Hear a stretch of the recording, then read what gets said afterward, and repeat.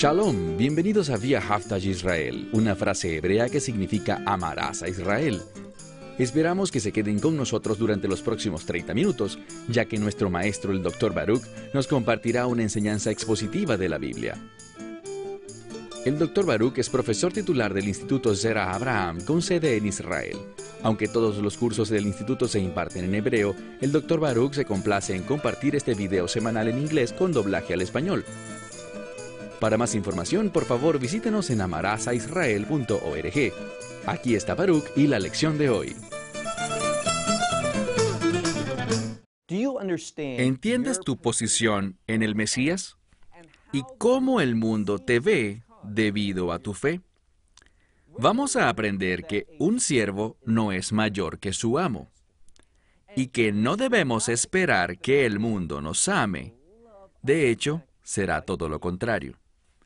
Cuando caminamos en obediencia, cuando hacemos las cosas de Dios, cuando producimos buen fruto ante los ojos de Dios, el mundo nos odiará. Y eso es exactamente lo que el Mesías está enseñando mientras culmina con este capítulo 15. Y aquí está el punto crítico para nosotros. Necesitamos entender que mientras crecemos y maduramos y nos hacemos más como Él, habrá una separación entre nosotros y el mundo. ¿Por qué tal separación? Porque nos estamos haciendo más y más como el reino de Dios, y el mundo odia al reino. Aquellos que pertenecen al mundo, aquellos que rechazarán el Evangelio, ellos odian la verdad del reino. Y es esta verdad del reino la que hemos sido llamados a proclamar. Tomen sus Biblias y vean conmigo el Evangelio de Juan, capítulo 15. Juan, capítulo 15.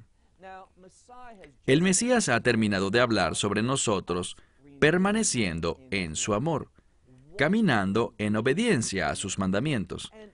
Y entonces comienza a compartir algo. Veámoslo a partir del verso 18. Si el mundo los odia, y así será, sepan que a mí, antes que a ustedes, el mundo, ese es el contexto, me odió. Seremos odiados por el mundo. El mundo no estará de acuerdo con nosotros.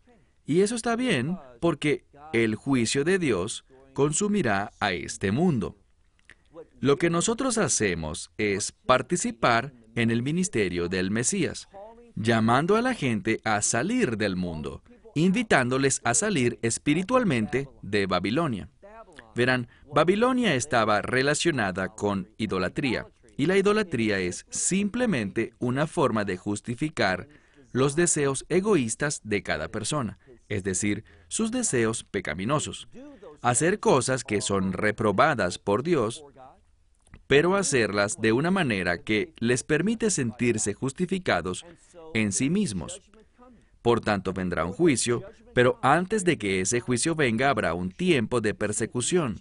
Mucho de lo que dice el Mesías en este pasaje busca prepararnos a nosotros para los últimos días. Miremos de nuevo el verso 18. Sí, y ese sí condicional podía traducirse como siendo, en este contexto. Siendo que el mundo odia, no se sorprendan de que el mundo les odie, porque necesitan saber que a mí primero, antes que a ustedes, me odió. Verso 19. Y si ustedes fueran del mundo, el mundo los amaría. Esta palabra significa agradar. Ustedes agradarían a aquellos que pertenecen al mundo, los de su clase. Pero debido a que fuera del mundo ustedes son, es decir, han sido llamados a salir de este mundo, yo les he escogido de entre el mundo, y por esta razón el mundo los odia. Entonces todo tiene que ver con Dios escogiéndonos. ¿Cómo nos escogió? Al ofrecernos el Evangelio. Veremos sin lugar a dudas que es este Evangelio del cual Él hablará una y otra vez, que este Evangelio tiene implicaciones, producirá resultados en la vida de la gente, y Él quiere que tengamos un entendimiento correcto de algunas de las implicaciones del Evangelio. Con mucha frecuencia nos enfocamos en el mensaje de salvación simplemente como, bueno, cuando yo muera, me iré al cielo. Ahora, el cielo es temporal. He escuchado a muchas personas hablando del cielo y describiéndolo, pero realmente no lo describen, porque la Biblia habla muy poco sobre el cielo y cómo luce. Tú dirás, bueno, yo pensaba que tenía puertas de piedras preciosas y calles de oro. No, en ningún lugar de las Escrituras dice que el cielo sea así. La Biblia dice que el reino de Dios, la nueva Jerusalén, tiene esas puertas de piedras preciosas y esas calles de oro. Pero muchas veces lo que pasa es que la gente lee lo que dice sobre el reino de Dios, la nueva Jerusalén, y lo aplica al cielo. El cielo es temporal. El cielo pasará. No vamos a pasar la eternidad en el cielo.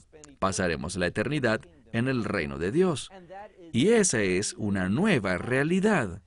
Por lo tanto, cuando vemos este pasaje, una vez más, verso 19, Él nos prepara para esta transición de este mundo al reino. ¿Y saben qué? Será una transición muy difícil, muy dura para nosotros. Él dice que seremos odiados. Miren otra vez el verso 19. Si del mundo ustedes fueran, el mundo los amaría como a los de su clase. Y usa esa palabra agradar. Pero debido a que fuera del mundo ustedes están, debido a que los he escogido fuera del mundo. Hay implicaciones aquí. Gracias a que no pertenecemos al mundo, no pensamos como el mundo piensa. Habrá una vasta diferencia, una oposición. ¿Qué dijo el Mesías a través del profeta Isaías? Dijo, vendrá un tiempo, en los últimos días, cuando a lo bueno el mundo llamará malo, y lo malo del mundo llamarán bueno. Y del mismo modo, todos aquellos que complacen a Dios serán odiados por el mundo. Y lo que dice aquí es, estén preparados para esto. Recuerden algo. Hablamos hace 2 programas, y también el programa pasado, que vamos a ser capaces de caminar en amor, si estamos en medio de su voluntad. Si nuestro deseo es producir mucho fruto, y queremos glorificar a Dios el Padre en nuestras vidas. Siempre que esas condiciones se cumplan, cualquier cosa que pidamos, Dios la hará. ¿Por qué?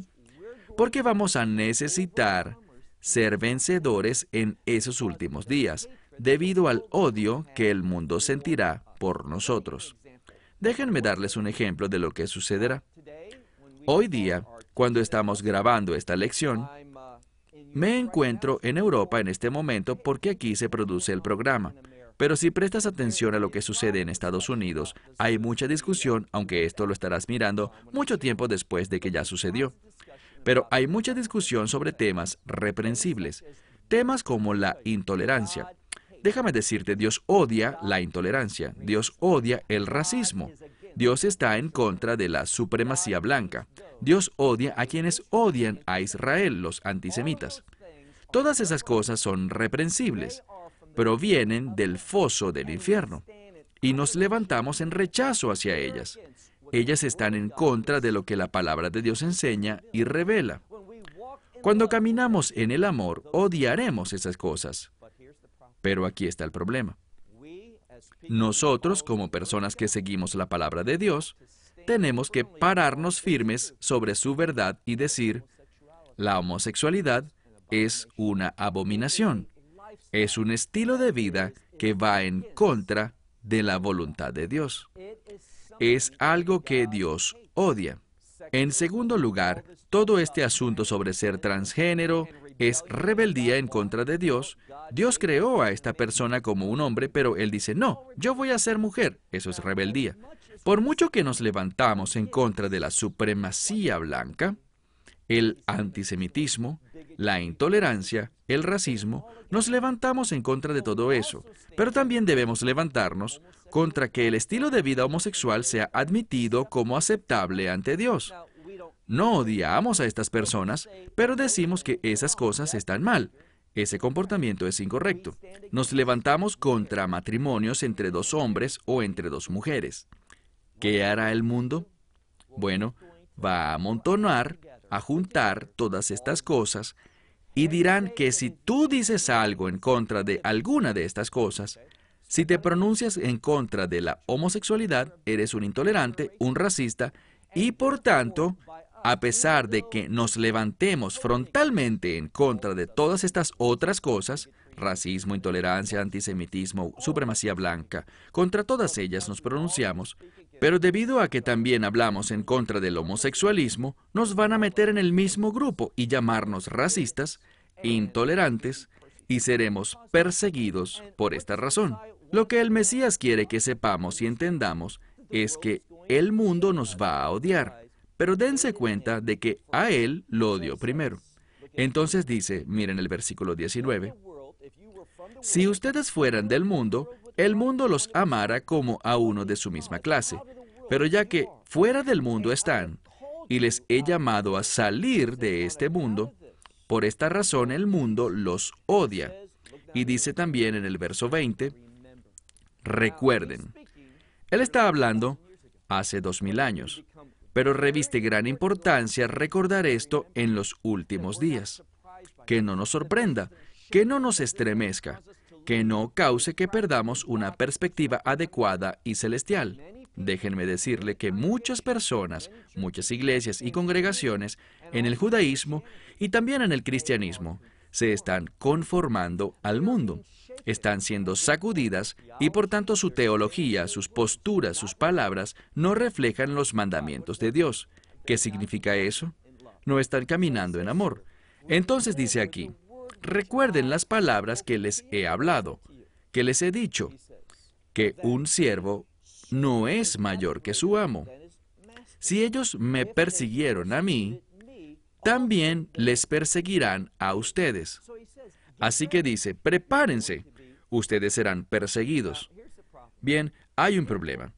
La gente quiere tomar esto y solo aplicarlo al año 70 después de Cristo, a la época posterior a la ascensión del Mesías, la persecución que vino sobre la iglesia y la destrucción de Jerusalén en el año 70 y los años posteriores. Pero cuando leemos este pasaje, vemos indicadores espirituales de que eso mismo que ocurrió hace casi 70 años se repetirá. Es decir, del mismo modo como Tito vino a destruir Jerusalén, en los últimos días habrá otro ejército, un ejército internacional que llegará también a destruir Jerusalén. Y del mismo modo que los creyentes fueron perseguidos hace 2000 años, en los últimos días atravesaremos un gran tiempo de persecución. No estaremos bajo la ira de Dios, pero sufriremos por nuestra fe. De hecho, a través de todas estas épocas desde el Mesías hasta hoy, los creyentes han sufrido por su fe. Lo que queda claro es esto. El peor tiempo para los creyentes ocurrirá en los últimos días. Y para eso el Mesías busca prepararnos. Entonces dice, miren el verso 20, recuerden la palabra que les he hablado a ustedes, que un siervo no es mayor que su amo. Si me persiguieron a mí, a ustedes también los perseguirán. Y si mis palabras ellos guardan, también guardarán sus palabras. Entonces habla aquí de nuevo sobre una dicotomía. Si la gente obedece al Mesías, también nos obedecerá a nosotros, si hablamos la misma verdad. Intenta decir que nosotros somos su cuerpo, en ese tiempo, sobre la tierra, que nosotros llevamos a cabo su ministerio. Y si vamos a llevar a cabo su ministerio, y para eso hemos sido llamados, también experimentaremos lo mismo que Él experimentó, es decir, el rechazo. Ven, todo esto que vemos aquí forma parte de la separación de las ovejas de las cabras. Aquellos que serán perseguidos, a quienes el mundo odiará, contra quienes el mundo se levantará, esas son las ovejas, siguiendo los pasos del Mesías, que fue la oveja que fue llevada al matadero. Y aquellos que agradan al mundo, a quienes el mundo abrazará y exaltará, esas son las cabras. Entonces, esta separación de ovejas y cabras se produce por la persecución. Miren ahora el verso 21, dice, pero estas cosas ellos hacen por causa de mi nombre. Entonces, ¿por qué somos perseguidos? ¿Por qué sufrimos? Aquí de nuevo, es todo por causa de ese nombre, Yeshua, o Jesús, o Jesus. No hay diferencia. ¿Qué idioma hablas? Si lo dices en hebreo, como lo digo yo, Yeshua, o si lo dices en español, Jesús, no hay diferencia. Ese nombre en cualquier idioma es odiado por el mundo. Y ante cualquier cosa que sea hecha en su nombre, o sea, en su carácter, el mundo se opondrá. Entonces dice, pero estas cosas, todas ellas, ellos les hacen a ustedes por causa de mi nombre, porque ellos no conocen al que me envió. Ahora entraremos a un pasaje muy interesante, que continúa hasta el siguiente capítulo. Y se trata de la inhabilidad de alguien de conocer a Dios y rechazar al mismo tiempo al Mesías. Si alguien conoce a Dios, recibirá al Mesías. Y cuando alguien rechaza al Mesías, rechaza a Dios. Eso es lo que dice, solo hay una manera. Entonces mira el verso 22, él dice, si yo no hubiera venido y no les hubiera hablado estas cosas, no tendrían pecado. ¿De qué habla cuando dice esas cosas? Él habla del Evangelio. En esta sección hay un enfoque, un énfasis acerca del mensaje del Evangelio. Y cada cosa que él habla está enfocada en el Evangelio. Es decir, si tú recibes el Evangelio, recibes al Mesías. Y si recibes al Mesías, recibes a Dios. Si rechazas el Evangelio, rechazas al Mesías y rechazas a Dios. Entonces habla sobre esto de una manera muy clara, enfatizando el resultado del Evangelio en este mundo. Todo el mundo tendrá que lidiar con el Evangelio, bien sea que lo reciban o lo rechacen. Versículo 22. Si yo no hubiera venido y no les hubiera hablado estas cosas, no tendrían pecado. Pero ahora ellos no tienen, y usa una palabra que se traduce como capa o manto. ¿Cómo podríamos interpretarlo? Como una cobertura, una excusa. Dice en este pasaje, si yo no hubiera venido y les hubiera hablado estas cosas, ellos tendrían una excusa para su pecado. Pero como vine, ellos no la tienen. Verso 23. Aquel que me odia, también a mi Padre odia. Una vez más, está haciendo esta conexión entre rechazarlo a Él, que realmente se produce porque rechazamos al Padre. Si alguien entiende la palabra de Dios, verán, la palabra de Dios describe al Mesías. Eso es primordialmente lo que encontramos en los profetas. Ellos nos hablan del carácter que Dios quiere, y que ese carácter que Dios quiere, empezamos a recibirlo al aplicar su verdad a nuestra vida. Nos ayuda y causa que reconozcamos al Mesías. Te daré una ilustración real de algo. Tengo un amigo que conocí hace muchos años, y este hombre se hizo amigo de un hombre ciego. Él tenía unos 45 años cuando conoció al hombre ciego y se hicieron muy buenos amigos. Ahora, el hijo de este hombre vivía en otro país. Pero este hombre y el ciego se reunían y conversaban y se hicieron tan amigos que llegaron a conocerse muy bien el uno al otro. Lo que sucedió es que el hijo de este hombre lo vino a visitar, y su padre estaba en otra parte, por lo que acordaron verse en un restaurante. Era un restaurante sencillo, pero muy visitado, a la hora del almuerzo en una gran ciudad, y solo había un espacio para sentarse en una mesa que estaba parcialmente ocupada por este hombre ciego. El hijo no lo conocía, el padre nunca le había dicho a su hijo sobre que tenía un amigo ciego. Entonces él se sentó allí y empezó a hablar con este sujeto. Y cuando este hombre oía al joven hablar, es decir, cuando el ciego escuchaba hablar al hijo de su amigo sin saber quién era, él le dijo, ¿es tu padre fulano de tal? Y el jovencito quedó sorprendido por eso. Aquí está la clave. Fue gracias a que este hombre ciego conocía a su amigo muy bien que fue capaz de identificar al hijo de este hombre. Y es lo que la Escritura nos dice en este pasaje. Si tú realmente conoces la palabra de Dios, si en verdad conoces las enseñanzas de la Escritura con respecto a Dios, su naturaleza, su carácter, sus planes y propósitos, lo que ha prometido hacer, Si tú entiendes eso, ¿sabes qué? No tendrás problemas en reconocer al Hijo de Dios.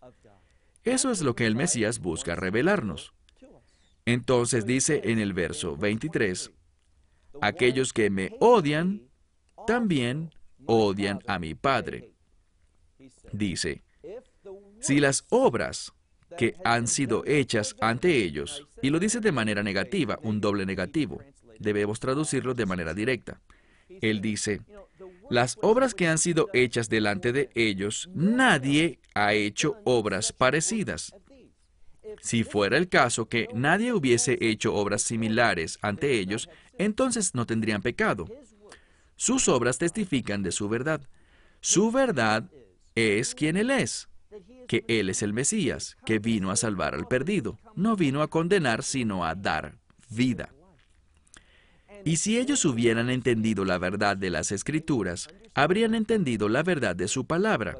Pero como no lo hicieron, dice al final del verso 24, dice, ahora ellos han visto y han odiado, tanto a mí como también al Padre. Entonces, de nuevo, Él dice, si tú odias al Padre, lo odias a Él. Si amas al Padre, lo amas a Él. Hay unidad entre Él y su Padre. Y Él demostró a propósito y de manera perfecta esa unidad cuando vino y caminó sobre esta tierra por 33 años. Dice, avanzando hacia el versículo 25, pero con el fin de que la palabra que ha sido escrita sea cumplida y su ley. Bien, cuando hablamos sobre la ley, con frecuencia no hablamos únicamente sobre los 5 primeros libros, la Torá, sino que hablamos sobre toda la Escritura. Aquí él habla sobre el Salmo 35, verso 19. Y David escribió este salmo sobre aquellos que vinieron en su contra, y la implicación es esta. Si vinieron en contra de David, también vendrán en contra del hijo de David. ¿Y qué quiere decir eso? Bueno, si vinieron contra Dios, el Padre, también vendrán contra Dios, el Hijo. Dice aquí, citando el Salmo 35, versículo 19, para que se cumpla la palabra que está escrita en su ley, me odiaron sin causa. Es decir, el Mesías nunca violó la ley. Necesitamos entender lo que dice aquí en el contexto correcto. Hay una promesa. Verán, debemos odiar el pecado y amar la verdad. Y lo que este pasaje revela es esto.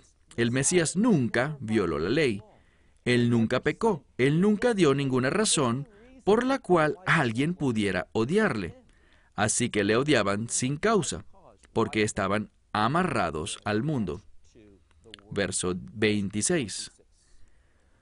Cuando venga, y aquí empieza una transición. Él está hablándonos sobre dar mucho fruto, hacer buenas obras, parecernos, presentar y mostrar el amor de Dios a todas las personas a nuestro alrededor.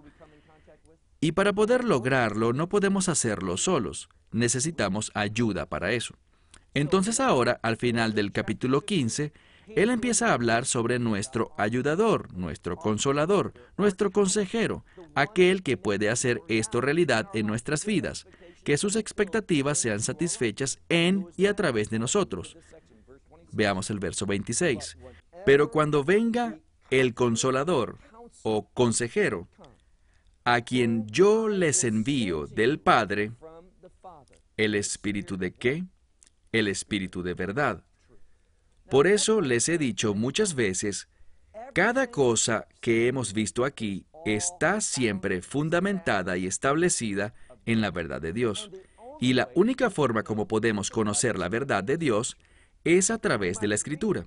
Podemos leerla, podemos tener cierto entendimiento de ella, pero con el fin de tener el entendimiento completo de lo que Dios quiere que entendamos, en este cuerpo, en esta era, somos dependientes del Espíritu Santo. Y Él es a quien el Mesías enviará, así que leemos aquí, pero cuando venga el Espíritu, o el Consolador, el Consejero, esa palabra en griego, bueno, en hebreo moderno tomamos esa palabra griega y se utiliza para un abogado, para un consejero legal. Alguien quien nos hable la verdad con respecto a cómo obedecer la ley, cómo no violar la ley. Y es la palabra usada aquí.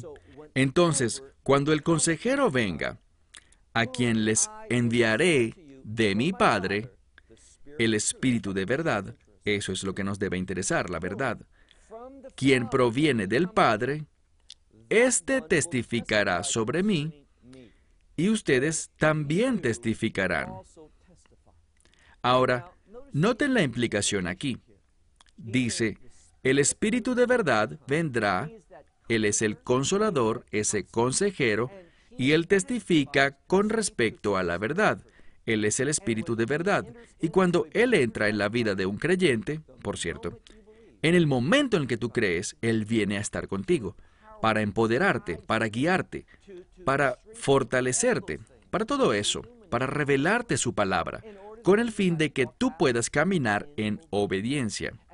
Y entiende esta conexión entre obediencia y amor. Es un resultado del amor de Dios que he experimentado por su gracia, por creer en el Evangelio, que ahora tengo el poder de obedecer, de no violar la ley de Dios. Entonces leemos aquí, aquel testificará sobre mí, y si Él está en nosotros, ustedes también están testificando que desde el principio yo he estado con ustedes, o ustedes han estado conmigo. Bien, así es como concluye este capítulo. Termina con nuestro deber de testificar. Es la voluntad de Dios, que nosotros estamos con Él, y dice que estos discípulos han estado con Él desde el principio. ¿Por qué es importante? Porque ellos son testigos oculares. Ellos pueden testificar sobre todo lo que el Mesías dijo, todo lo que Él hizo, para demostrar que Él nunca violó la ley, que caminó en obediencia, manifestó el amor verdadero, el amor de Dios.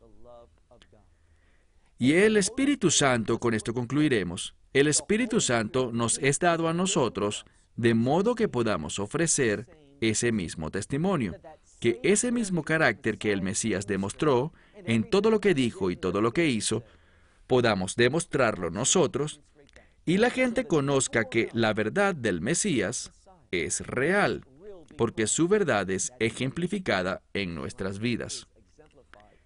Entonces te pregunto, ¿estás siendo ejemplo de esa verdad? ¿El Espíritu Santo está dando testimonio en tu vida?